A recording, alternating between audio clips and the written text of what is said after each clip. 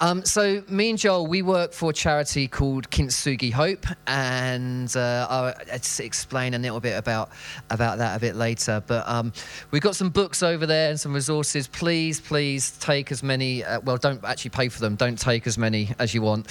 But if you're really skint, just take them. I don't care. But basically, we do this tour around the UK every June and every November, which is just incredible. So we have this chat show, and we have some music, and we look at the themes of resilience, courage, and change. And we're in Newark, which isn't too far from here, I don't think, and literally going all over the place.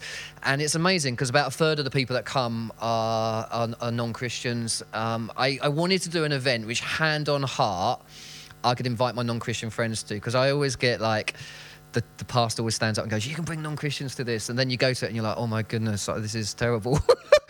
I am just so like, there's so much lingo and jargon and you're like, and I think you notice it more, don't you, when you've got your sort of neighbour who's not a Christian sitting next to you.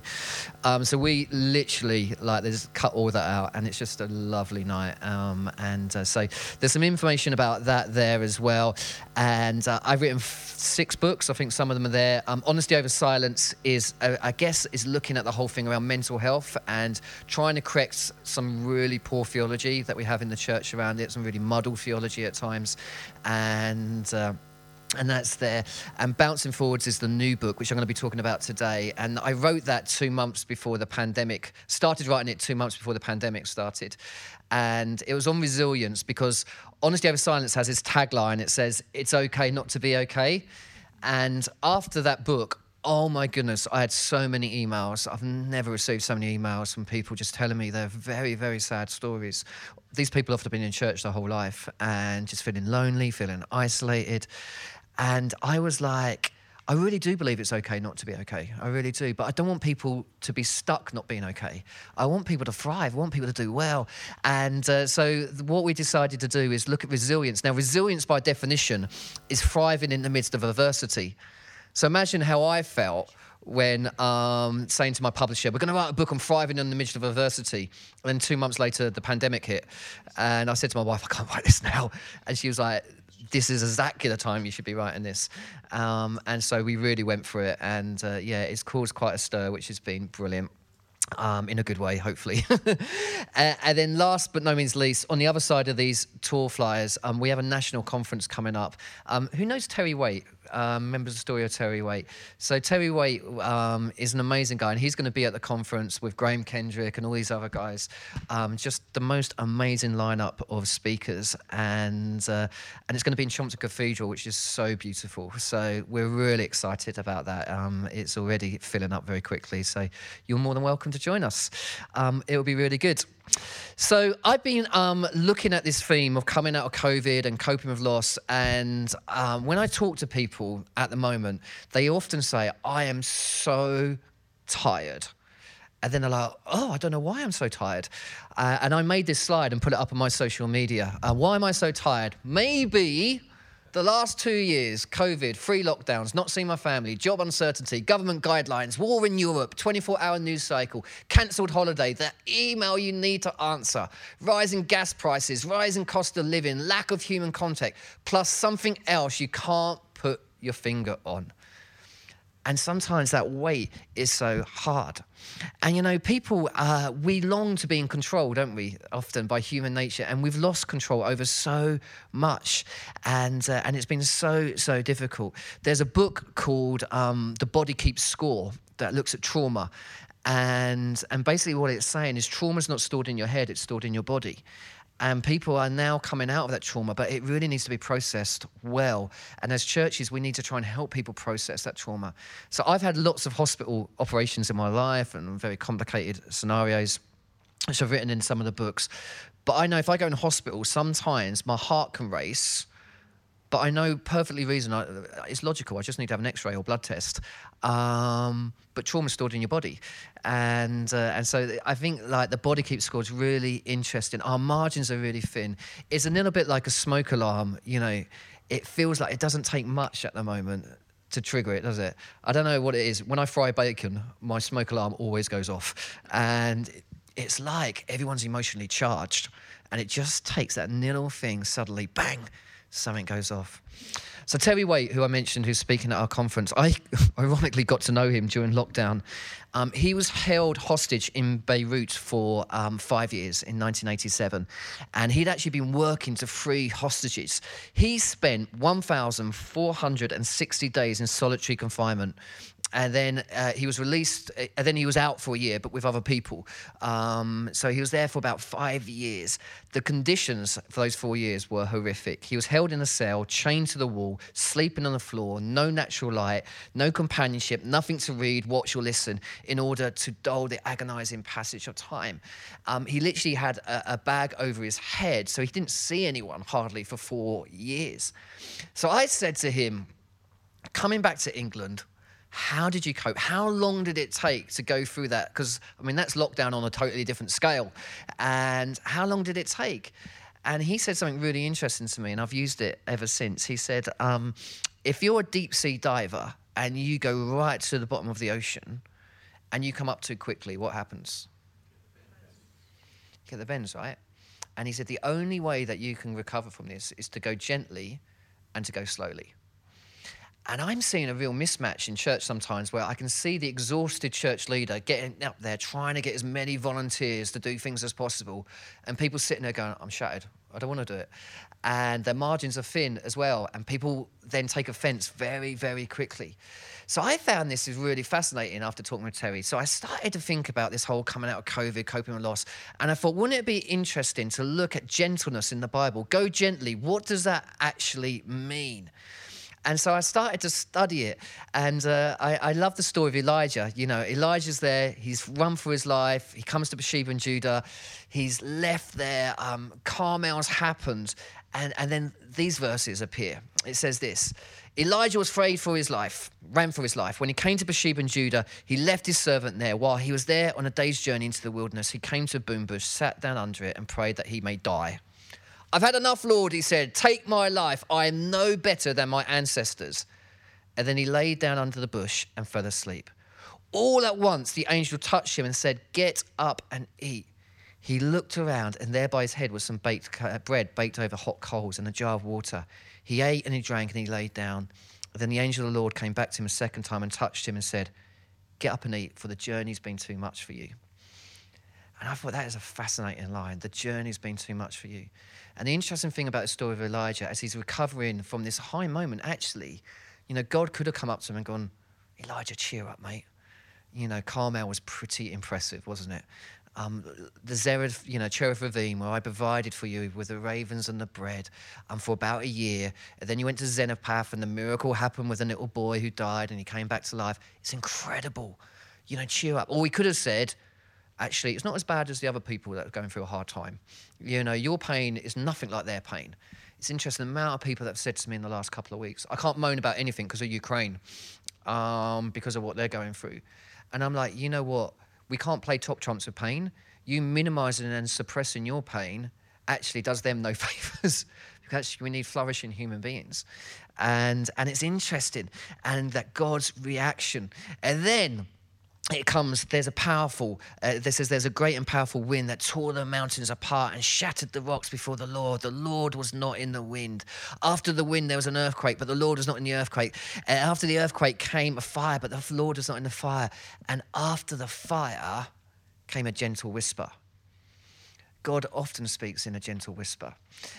Proverbs 15 verse 1 says this, a gentle answer turns away wrath. Proverbs 15 verse 4 says, gentle words bring life. And then Jesus, the most courageous person that's ever lived, when he describes his character, the only place he describes his character in 89 chapters in the Bible, he says, I am gentle and lowly of heart. Galatians says gentleness is a fruit of the Spirit. It also says in Galatians 6, if someone falls away, restore them gently.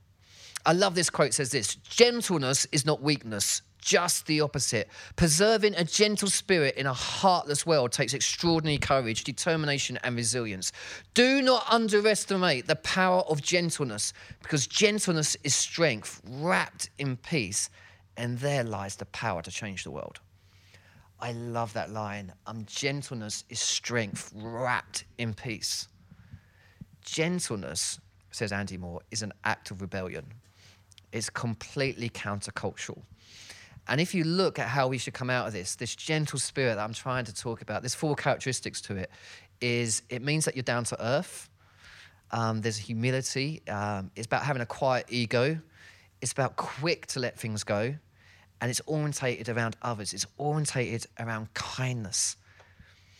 So what I wanted to do today is I just wanted to look at 3 really simple things, which I think coming out of COVID would really help us in coping with loss. And the 3 things I want to look at is how do we, as we come out of COVID, as we cope with loss, how are we gentle, 1, with ourselves, 2, with others, and what is the gentleness of God really all about? And because if I ask you these questions, who is your biggest critic? Let's have a really impromptu, unhyped response.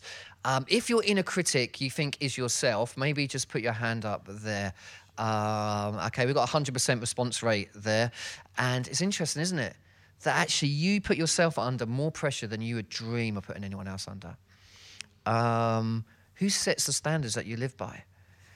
And you see, our inner critic is really loud. There's no place it won't go. It will tell you you've fallen short. It will tell you there is nothing off limits. Its voice is accusing. It's aggressive. There's no grace. And your inner critic will always compare you with others. And it'll always tell you that other people are much better than you. Now, it's really interesting. There's a psychologist called Martin Seligman, and I write a lot about him in Bouncing Forwards because he spent decades studying what stops people recovering. And he came up with 3 Ps, which is very convenient for a preacher. And the first one was personalization. And that is the belief that we are always at fault for everything.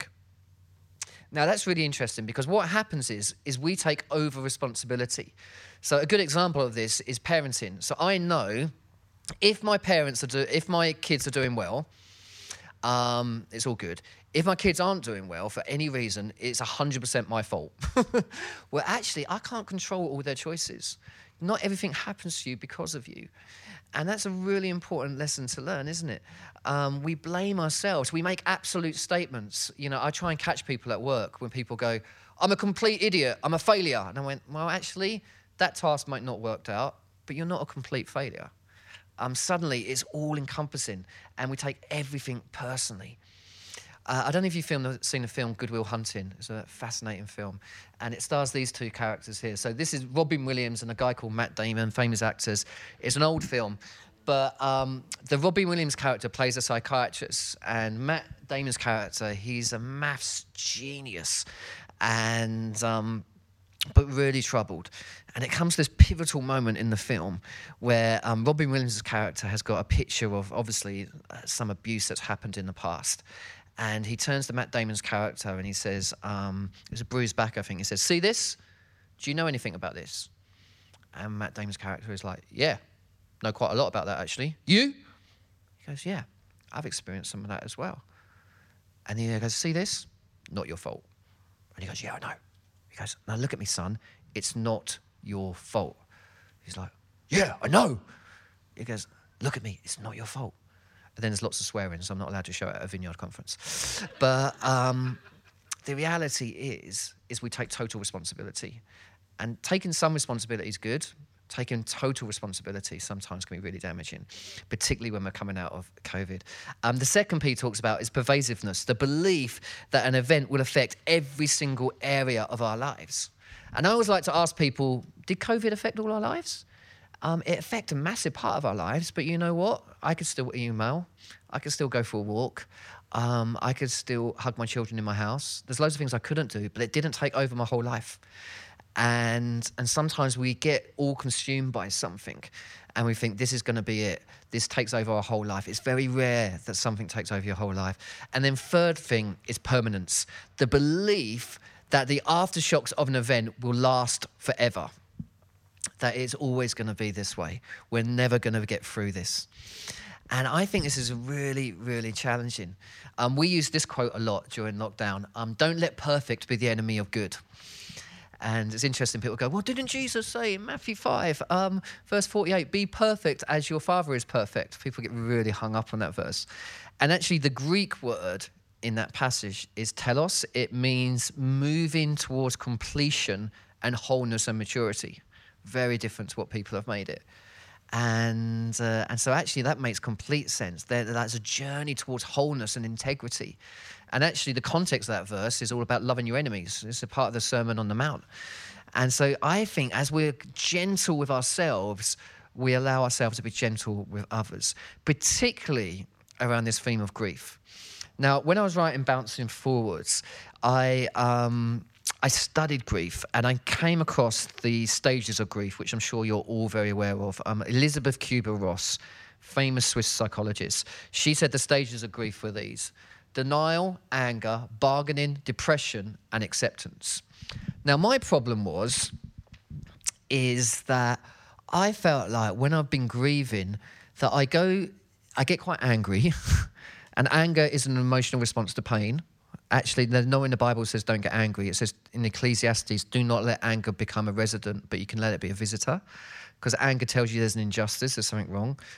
I'd get through to depression, and then I'll slip back down to denial. And I'm like, when am I ever going to get to acceptance? This is rubbish.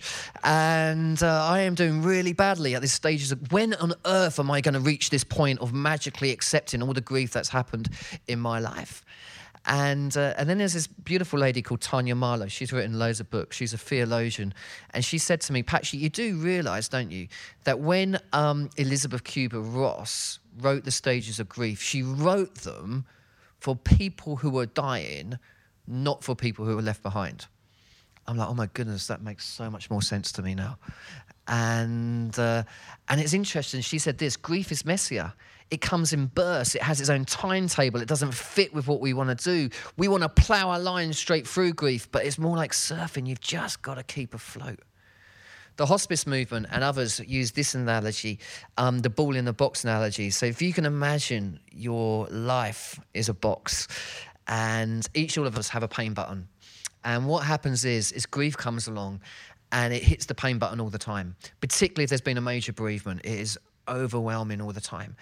And then over time, you don't go through some magic list and then suddenly get to acceptance. Grief's always there, but it just changes shape. And so what happens is it starts moving around the box, but it's still hitting the pain button quite regularly. And I found that fascinating, because I think it explains a lot of how I coped with COVID, because one day I'd be okay, and the next day I'd be awful. And I'm like, how can I change literally within 24 hours, you know? And I think, bang, ball hits the pain button. It hurts. My wife the other day was having a sad day, and I was like, darling, what's wrong? And she was like, I miss my grandma. And I was like, but your grandma died 25 years ago. I thought you might have got over that by now. I was really sensitive and kind. And she sort of looked at me and she went, I know, but today I miss my grandma. What happened? Bang, ball hit the pain button. Our kids are growing up. She wants her nan there to see them grow up and become the children that we want them to be, you know. And so, and some people go, actually, that's not that helpful. Actually, grief doesn't change. In fact, the box gets bigger, and life gets bigger and stuff like that. And whatever analogy is helpful, I think the point is this: is that grief doesn't leave us, but actually life does go on, and we need to then be able to grieve properly. And we are grieving huge amount of loss at the moment, and people need time to do that. You know, it's interesting. I've been reading this book about loneliness this week. I was saying to Joel on the way up, and it's like they said that they did this experiment on mice. I don't know why poor old mice always get experimented on. And they were like, if they leave a mice in isolation for 3 months, then they add another mouse.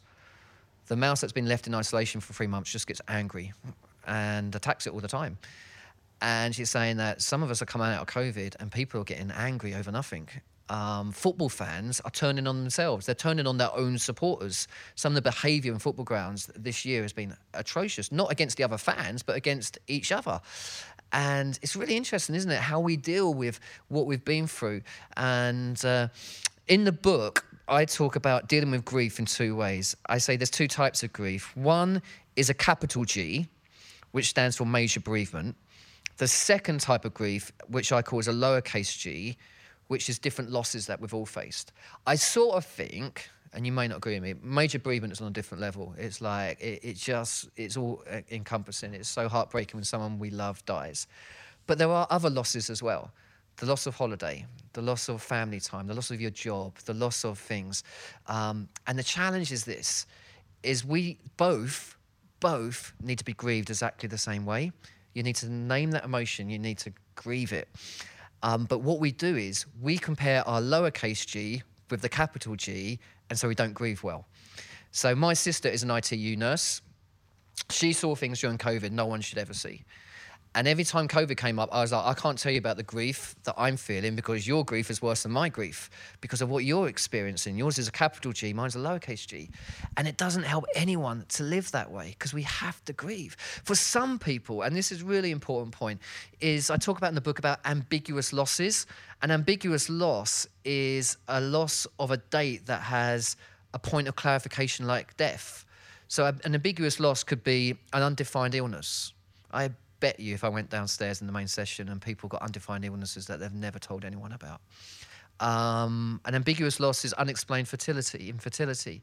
Ambiguous loss may be like a lot of my friends who are single and they've gone, I want kids. I don't even know if I can have them because I've never met that magical Christian guy who's meant to be there for me, apparently. And I don't know when to fight for that dream and when to let it go. And there's no point. You know, in fact, one of my friends said this, there's no landmarks, no defined moments of grief, which makes it really hard to process. Some days are full of pain, it's overwhelming, and I find myself completely broken. Other days I'm full of hope that it won't be long until my dream will be fulfilled. And of course that we know that we find language for our grief in the Psalms. 40% of the Psalms are laments, aren't they? They're David crying out to God. And what I think about lament is lament's amazing because lament is actually going, God, I'm going to turn my face to you and I'm going to grapple with this. Whereas actually denying our pain, it means I'm going to turn my back to you and I'm going to go my own way. Lament, actually, most of the Psalms, you know, they start off by calling God, Yahweh, Lord. You're still Lord. I don't get this and I'm quite angry, but you're still Lord. And I think that's amazing. Catherine O'Connor says this, the point of lamenting is to name the injustice, hurt and anger. Lament empowers sufferers to speak for themselves. Naming suffering before reclaims human dignity and the power that has been trampled and violated. Laments are the beginning of action, a rejection of passivity so they can revert despair. Go gently, please, people. Go gently with your emotions. Go gently with yourself. Go gently with others. We recently did a survey. It was called What Makes a Mental Health Friendly Church? It's fascinating. And 3 big things came out of it. I haven't got time to go into it. But if you're interested, we are training churches. I don't know if you've heard of mental health first aid. So this is like a version for churches. 91% of church leaders said they'd never received any training in mental health at all. And they were like, we don't know what we're doing. And it was almost like, not a horrible way, it was like they're trying their best, actually. And we're exhausted trying to do this. But no one taught us this at Bible college. No one gave us a theology of this. The second key thing is that churches don't name their position on mental health often. What's the spiritual cause? What's the mental health cause? It's fuzzy. And so what happens when it's fuzzy, you don't deal with it. So if you've got anxiety or depression or any other mental health thing or you're self-harming, what happens is it's never talked about at the front because we don't really know what we're saying and we're not sure. So silence remains not helpful for most people that struggle with mental health. And then the third thing, which was beautiful, and this is out of the research that was done by academics, is the church is at its best when it's learned to be a gentle presence in people's lives. I love that. A gentle presence in people's lives. And I think that's the key because gentleness cultivates empathy and understanding. You know, I love the story of the road to Emmaus because I love the fact that the day after Jesus' resurrection, if a marketing person had come up to him, they would have gone, Jesus, this would be really good for one of those feeding of the 5,000 gigs. That would be really, we'll get the message out really quickly that way. Or a Sermon on the Mount would go down really well now. What did Jesus do the day after his resurrection?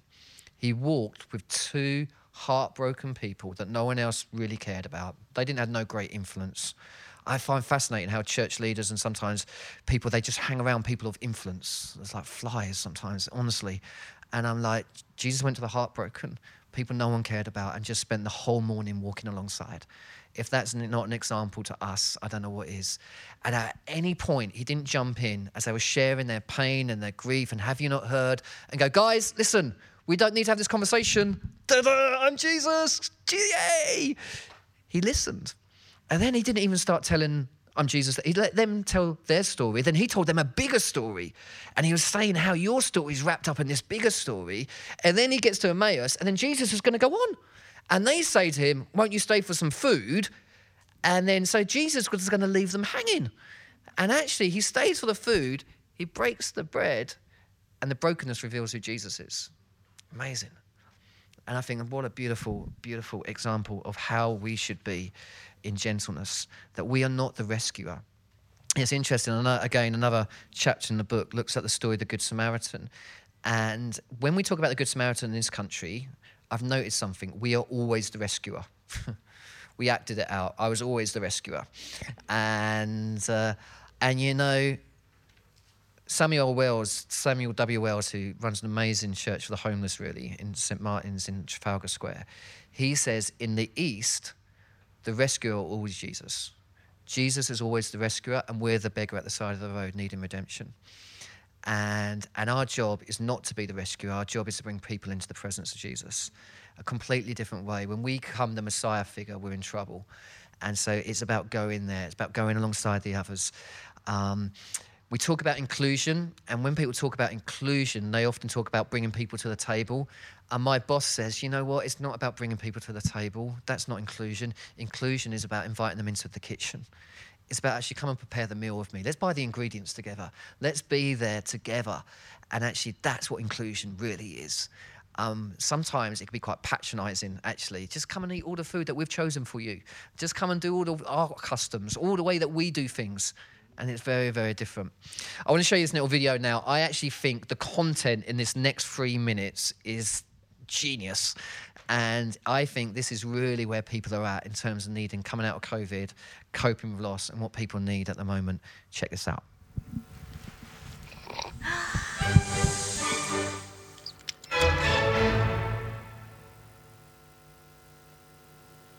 So what is empathy, and why is it very different than sympathy? Empathy fuels connection. Sympathy drives disconnection.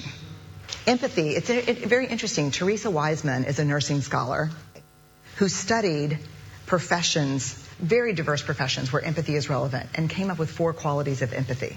Perspective taking, the ability to take the perspective of another person or recognize their perspective as their truth. Staying out of judgment, not easy when you enjoy it as much as most of us do. Recognizing emotion in other people and then communicating that. Empathy is feeling with people. And to me, I always think of empathy as this kind of sacred space when someone's kind of in a deep hole and they shout out from the bottom and they say, I'm stuck, it's dark, I'm overwhelmed. And then we look and we say, hey, you can climb down. I know what it's like down here, and you're not alone. Sympathy is, ooh, it's bad, no. You want a sandwich? Empathy is a choice, and it's a vulnerable choice, because in order to connect with you, I have to connect with something in myself that knows that feeling. Rarely, if ever, does an empathic response begin with at least. Yeah. And we do it all the time. Because you know what? Someone just shared something with us that's incredibly painful, and we're trying to silver lining it. I don't think that's a verb, but I'm using it as one. We're trying to put the silver lining around it. So, I had a miscarriage. Oh, at least you know you can get pregnant. I think my marriage is falling apart. At least you have a marriage.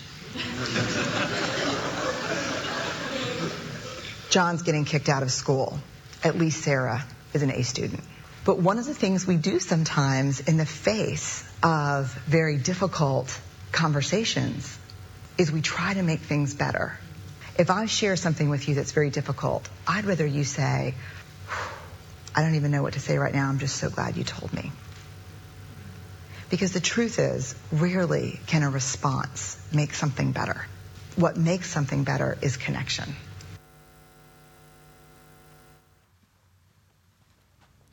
Very clever, isn't it? Really, really clever. And I think that's part of the key, is that coming alongside people. Brené Brown talks about this thing called story stewardship. And she said it's about honouring someone's story. And she said the challenge is that so often we have what she calls narrative takeover. Have you ever noticed that when you're telling someone a story and then they take over by telling you their story, and halfway you're thinking, hang on a minute, I thought this story was about me, and they've just taken out over the whole thing. Or narrative tap out, it's too painful, can't deal with it. And we need to honour people's stories. Professor Dane Siegel said people want to feel felt. Maya Angelou said, it's not, people will forget what you say, people will forget what you did, but they'll never forget how you made them feel. It's a bit depressing for a speaker. But actually, it's true. People want to feel safe. They want to know that you're genuine. Something happens in our minds when we share our stories and we truly feel present to one another. So me and my wife, Diane, 4 years ago now, we decided that we wanted to start a charity called Kintsugi Hope. And kintsugi is a Japanese word that means golden joinery. And so if you get a bowl and you break it, you tend to mend it with super glue and you hide the cracks, you pretend it's not broken. And what they do in Japan is they put a gold powder in the glue. So instead of hiding the cracks, they make a feature of the cracks. Arguably, the object becomes more beautiful for being broken. It certainly becomes more unique. And I'm a firm believer that beauty comes out of brokenness, that scars are not there to be ashamed of. Our scars make us who we are. Jesus in his resurrected body will have scars. And so we were like, so how can we help people? And I remember this was like 3 or 4 years ago. And so we studied movements. And I was like, I ran quite a big charity. And I was like, God, I'll do anything for you apart from run another charity, because I never want to fundraise ever again in my life. And I felt God say, don't think charity, think movement. I was like, what does that mean? So I studied things like parkrun. Has anyone ever done parkrun? And hundreds of thousands of people, mad people, across our country running in parks. Different cultures, different ages, different abilities. You belong, but you don't have to fit in. Rock choir, exactly the same thing. Choirs in school halls, community centres, churches. They hire Wembley Arena now. 15,000 people gather. You belong, but you don't have to fit in. Different cultures, different ages, different abilities. Weight Watchers and Slimming World, Alcoholics Anonymous, all these things that have started in the grassroots of community. And so what we did is we wrote a 12-week program, and the syllabus is in one of these flyers here that you can get on the stand over there. And looking at things like anxiety and anger. And we wrote it all in learning styles, because I realised that what might work well in Nottingham is not going to be the same as Essex and Scotland and Wales and Peckham, where God lives. It's all going to be very, very different. And so we wrote it in learning styles, so it's not a set menu, it's a buffet. And then we're like, let's train the church to run this in their community. And so before COVID, we got really excited. We started training churches, and churches were really creative. They were like, this would be brilliant to run as a home group, but maybe let's invite people to our home group who we know would never go to Alpha, but they'd probably come to this. So I did that. My home group went from 7 to 17. All my neighbours started coming. It was great. And none of them would come to church normally, not in a million years. But they loved this. And because it's 12 weeks, relationships grew like you wouldn't believe. Then some others would be like, oh, I think I could run this in a homeless hostel, because these topics are just what the homeless guys want to grapple with. School teachers were saying, I could run this in schools, prisons, universities. Someone talked about running it in a farmer's market, because suicide rate amongst farmers is really high. We've got someone in Scotland who's just about to start to run it in a hairdressers. That is a brilliant idea. Hairdressers are half therapists, half hairdressers, right? They listen to all your problems all the time. They're going to run a 12-week thing in the hairdressers in Scotland. It's fantastic. And we thought, this is brilliant. And so this map shows you where all the groups were starting to happen, and we were really chuffed. And then COVID hit, and we're like, we're doomed, because I take things personally, and I believe in pervasiveness, and I thought it was going to be permanent, and we're absolutely doomed. But then all my techie guys around me, they were like, I think we could put the training online, so people could do it anywhere around the UK now, and we can do all the applications online. And I literally understand nothing about technology, and I was like, great, we'll see how it gets on. And we did. and people started applying all over the UK. This is where the Kintsugi groups are now. It's literally gone everywhere. And they are running in like so many locations. They're running for women who are survivors of domestic violence. They're running for people in the school places, workplaces, in business, in sports clubs, in pubs, in coffee shops. And I'm like, God, I so want to see a move of your spirit, but I've got to be really honest. If it's going to come in another conference in a massive big warehouse somewhere, and God TV are going to come along and they're going to beam it around the world and we're going to call it revival, I think I might just quit. But you know what? If it could be in brothels and prisons and hospitals and GP surgeries and schools and universities and pubs, and if it's not run by the famous and the great, but maybe by the fragile and the humble and the courageous, I'm totally up for that. And it's almost like the stories coming back are incredible. People at week 2, they said, I was having suicidal thoughts. By week 12, they went and got a job. People who've been struggling with shame and like never told their story to anyone, I'm starting to open up. I did my second Kintsugi group last night, in fact, because I always believe in modeling locally what you do nationally. And just some of the stories, I'm like, oh my goodness, there were people from my church. I'm like, I had no idea that you were going through this. How comes I've been in church doing this for like 20 years? You've been sitting next to me and we've never had this conversation. And so it's been incredible to see what God is doing. And so if you're interested in at all in doing anything with that, we would love to support you. We'd love to train you. We'd love to see if we can help you in any way. Joel, why don't you just come and tell people what you think in terms of coming out of COVID, coping with loss, particularly for the younger generation, how that's been going? Yeah, sure. So COVID's been really hard for our young people. We've spoken a lot recently, you put this in the news, how mental health in young people has risen and it's all going on. Mental health of young people was there before COVID. All COVID has done is put a spotlight on it. So coming out of COVID, what young people need more than anything is a safe space. A lot in the world right now, it doesn't feel safe, does it? We've got wars going on, we've got COVID, we've got climate change. Young people have grown up in a world where they know it's not safe. So actually what we need to do as churches is create a safe space. And then in that safe space, what happens? Young people flourish. They find stuff out. They have hope. They find hope. So we're really trying to get churches and local Christian charities to start creating safe spaces in schools, universities, youth groups, youth centres, libraries, wherever, to allow young people to really process what's gone on and find that hope again. That's brilliant. Thanks, Joel. Give Joel a little round of applause. That was great, wasn't it? Nice little. And it was really interesting. I was reading yesterday that they reckon over the last 10 years, 800 youth clubs and libraries have been shut down. So that safe space, that shared space is no longer there for so many people. And we've got to be gentle with ourselves. We've got to be gentle with others. And we've got to allow God to speak to us about his gentleness as well. I remember, again, researching for Honesty Over Silence, the last book, I did a chapter on the prodigal son, and I was like, the prodigal son is, I don't know if there's some stories in the Bible that have been preached so many times. I tend to just have this automatic switch off thing in my head. Like I have looked at this, it's a bit like the nativity every Christmas. I've seen it through the eyes of the donkey, the shepherds, the innkeeper. Surely there's not another way of describing. But then when I looked at this story, I was like, oh my goodness, why didn't I know that? And the bit I didn't know was in the culture of where Jesus told that story, they used to have this thing called the Kazarah ceremony, which basically when a returning son who'd gone away and gone his own way and came back to a village, is they used to have this Kazarah ceremony, which was known as the ceremony of shame. And what used to happen is the son used to come back and they used to get pots, the men used to get pots at the front of the village and they used to smash them. And by smashing them, they were like, my relationship with you is completely broken.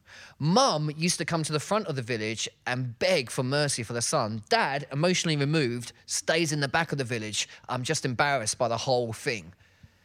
And I'm like, that's amazing. So if you think about the story again, here in our story, the father's looking for the son. Why? Because he doesn't want his son to go through the ceremony of shame. And so he's looking, and the son would know that this is going to happen as well. And so the son is approaching the village, and then the dad sees him and he starts to run. And we know in that culture to run, they were tunics. So he'd lift up his tunic, which would reveal his knees. In that culture, that is shameful. The father has already had to sell loads of his land to give the son his inheritance. So there's already been shame and humiliation. And now the father's humiliating himself, shaming himself by running to meet the son. And I can imagine the son looking at the father going, Dad, he's running. What's he doing? He's running. And then suddenly, I love to sort of put myself in the story and try and listen in. I'll be like, what would be the first things you'd say? Dad, you're running.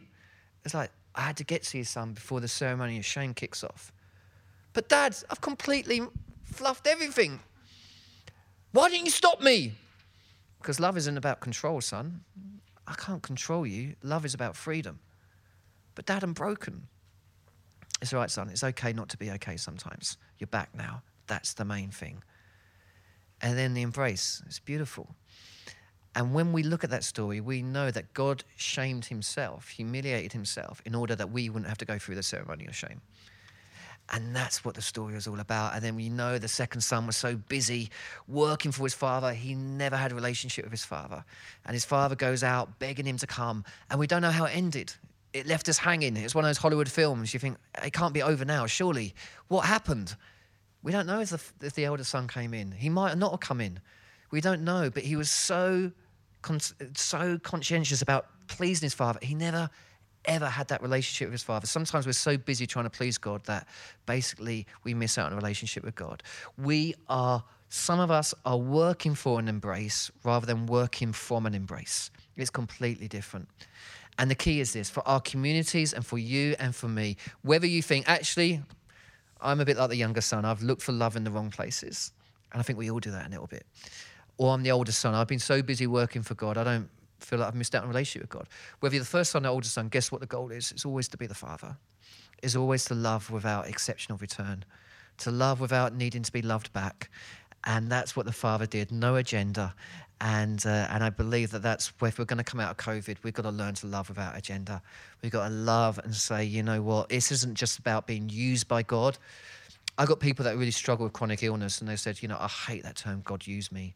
In any other world, that would be bad, right? To be used by anyone is a negative thing. If I said, I really want to use you, you'd be like, oh, thanks ever so much. But she said, isn't it amazing if we stop saying God used me and say, God, can't I partner with you? Can I be a co-worker with you? That you call us to be in that relationship. That's a totally different thing. Gentleness is strength. Gentleness with yourself, gentleness of others, and gentleness of God. I'll finish with this little story, and then I'll pray, and then hopefully we'll have time to chat. So a number of years ago now, I had a visit, the charity I was running, by Archbishop Desmond Tutu. I hope you caught those names as they dropped there. And I was really excited because I have met prime ministers and royalty and all that. And normally I meet these people about a week before an election, when they're trying to get their photo taken. And but Desmond Tutu was coming, and he wanted to meet some of the young people I was working with. And he was coming at 10 o'clock in the morning. Now, the thing about him coming at 10 o'clock in the morning with the young people I was working with at a time in my previous charity, at 10 o'clock in the morning, they're either in bed or in school. So I sent my youth workers, I went, get round the estate and tell them to get to our mobile bus, which is a mobile youth centre, because Desmond Tutu's coming. And so they went round the estate and they were going, you've got to get to the bus, Desmond Tutu's coming. And all our young people were like, ooh. And I was like, you're joking. And so I said to them, tell them, have they heard of Nelson Mandela? So have you heard of Nelson Mandela? And all the young people are like, yeah, of course I've heard of Nelson Mandela. I always say to them, he's the next best thing. And he's got serious bling, and you're going to love him. And so they're like, he's got great bling, you're going to love him, he's great. And he was coming with Mary Robinson, who is the former president of Ireland, but we didn't bother explaining who she was. And so in the end, what happened was all our young people were on our mobile bus, more out of respect for us than knowing who Desmond Tutu was. And so Desmond Tutu jumped out of his taxi. And sometimes how lovely old people can grab your hand and not let go. it was one of those moments. He grabbed my hand, he didn't let go, so we literally walked hand in hand through the estate, and I'm feeling like a complete idiot at this point. And all my young people on the bus are falling about laughing at this point, thinking, this is so funny, Patrick looks so funny. And we get there, and I'm a little bit like, oh, please just sock it to them, you know, tell them what real poverty is like. And Desmond Tutu went, I'm here to listen. I was like, listen. And so he did. And they talked about what's it like to see your mate killed? What's it like to see your dad beat up your mum and you feel powerless to do anything about it? Or mum gets another boyfriend who she wants you to call him dad, but he's not your dad. In fact, he's the third or fourth person that's tried to be your dad, and you don't particularly like him very much, but you love your mum. What's it like to have a postcode where you feel like no one on that estate, 50% of the blokes don't work? And so what chance have you got? He listened as they talked about mums working multiple jobs and still not making ends meet. And then he said this: what you guys need to realize is that your past doesn't have to define your future. Afterwards, me and my new friend Desmond Tutu, we had to go and speak at an event together, which was highly intimidating for me because he sat behind me as I spoke on stage. I did my little talk, and then he came up and he said these words: there were moments visiting XLP, you felt you're being tugged at your heartstrings. You were very close to tears, looking at these young people who've been going down a cul-de-sac. But then they realised they had an incredible potential they had been given when they were given the chance to blossom. Each one of these kids is a masterpiece. God doesn't create rubbish. Each one of us is special to God. Your name is engraved on his hands. Some of us look like accidents. You might want to look around the room at this point and make your own conclusions. The most important thing you can do is to remind people that they're special to God. At one point, he grabbed this kid's hand. And there's always a kid in your youth group, and I don't know if this ever happened to you, but you're like, God, any other kid would be great, apart from that one. And he'd been smoking so much weed that morning. He was anxious. He was like fidgeting the whole time. And he looked him in the eye and went, I tell you what you are. You are a VSP, very special person. And this kid just looked at him and he was like, you have the potential to change the world. And it wasn't one of those stories that, you know, suddenly he became a Christian and it's like the main stage story and all that stuff. He did get his hair cut. He did stop smoking weed for a day. And he went around the estate, Desmond Tutu spoke to me. But that was incredible. And then me and Desmond Tutu, we had a moment by ourselves. And he said something to me, which, and I've told this story in front of thousands of people before in all sorts of different settings. And when I used to tell it, I used to lie. I used to say that Desmond Tutu said to me, XLP, which is the charity I used to run, makes God smile. He never said that. He never said that. You're thinking, you're a liar. I knew it. I should have gone to another seminar. I had an ice cream. He said, Patrick, you make God smile. But it's always about the charity, right? I couldn't hack it. And it's always stayed with me, that moment. And it was an incredible time, you know. We went off and the kids still didn't know who Desmond Tutu was. In fact, one of them was like, it was really nice of Trevor McDonald to come down and hang out and stuff. And I was like, yeah, we've got to go gently. Go gently. Go gently with yourself. Go gently with yourself. Get that inner critic sorted out. Personalization, pervasiveness, permanence. It's not always your fault. Go gently with others. Understand what empathy is. You know, empathy is such a beautiful thing, but it's not feeling someone's pain for them. It's going, I'm going to get in touch with that feeling of when I've felt that pain. Because if you start feeling their pain for them, do you know what you'll do? You'll burn out. You can't stand in their shoes. I've got a friend whose mum just died. I said to her, I don't understand. She's not my mum. I know how it feels to lose someone, but I'm not going to stand in your shoes, but I'm going to come alongside you and grieve with you. It's very different. It's a really different skill set, which I think is actually important to mention. And then actually knowing that God is there, that you make God smile. I'm going to read a poem to finish, but hopefully that little talk has been helpful to someone. Please come and chat to me and Joel. And if you're interested in the Kintsugi groups, We send out a monthly podcast about mental and emotional health, which is just brilliant. I can say that because I don't do it. And interviewing some of the most amazing people on faith and mental health. And if you're interested in it, it's free. It's nothing. There's no catch. But if you're interested in that, there's this little card you can fill in, and we'll make sure you get that every month. And then all the stuff that's there goes back into running the charity. So it's not a big money-making thing. But we'd love to chat to you, so please hang around. The other thing is, I just want to finish it by reading this poem. It's by a beautiful lady called Jane Smith. Jane, when she found out I was starting a charity called Kintsugi Hope, Discovering Treasure in Life's Scars, she said to me, I've written you a poem. Jane has a really rare form of blood cancer, and she has just one of those beautiful human beings that's just been through so much. And she was like, this is all the stuff that I've discovered in my journey of having cancer. And I actually think it's one of the most beautiful things I've ever read. It goes through the alphabet a little bit, but let me read it to you, and then I'll pray. It says this. Acceptance in the anguish, beauty in the bruises, comfort in the conflict, courage in the crisis, determination in the distress, diamonds in the dust, discovery in the darkness, faith in the fear, fortitude in the frustration, grace in the grief, healing in the horror, hope in the hurt, insight in the injury, inspiration in the illness, love in the loneliness, mercy in the misunderstanding, opportunity in the ordeal, peace in the panic, purpose in the pain, refuge in the regrets, rest in the restrictions, shelter in the shock, strength in the shadows, treasure in the trials, trust in the trauma, victory in the vulnerability, and wisdom in the weakness. Father God, thank you for everyone gathered here this afternoon. Thank you, Lord, that as we come out of COVID, and we're still in a pandemic, there's still a lot of stuff, a lot of people hurting, a lot of stuff to process, a lot of trauma to work through. I pray, God, that people here would know to go gently with their emotions, to go gently with themselves, to realize that gentleness is strength. It is strength.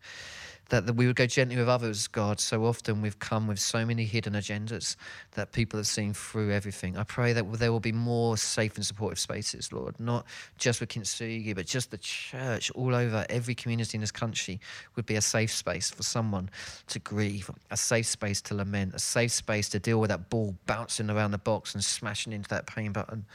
Lord, whether it's a capital G or a lowercase g, that we would grieve, Lord, in the right way, in a safe place where we can know that we're not judged. And God, that we would know the gentleness of God. We would know that running Father, the Father that's never static, the Father that doesn't wait for us to come to him, but runs towards us. I pray that we would know his love and his grace and your kindness in all the situations that we're facing in our lives. God, I pray, Lord, that you would actually start a movement of people that want to love without an agenda and know they're loved by you. And so work from an embrace instead of always searching for that embrace from someone who simply can't give it. God, we love you. We worship you. We thank you for your presence here with us today. Amen. Amen.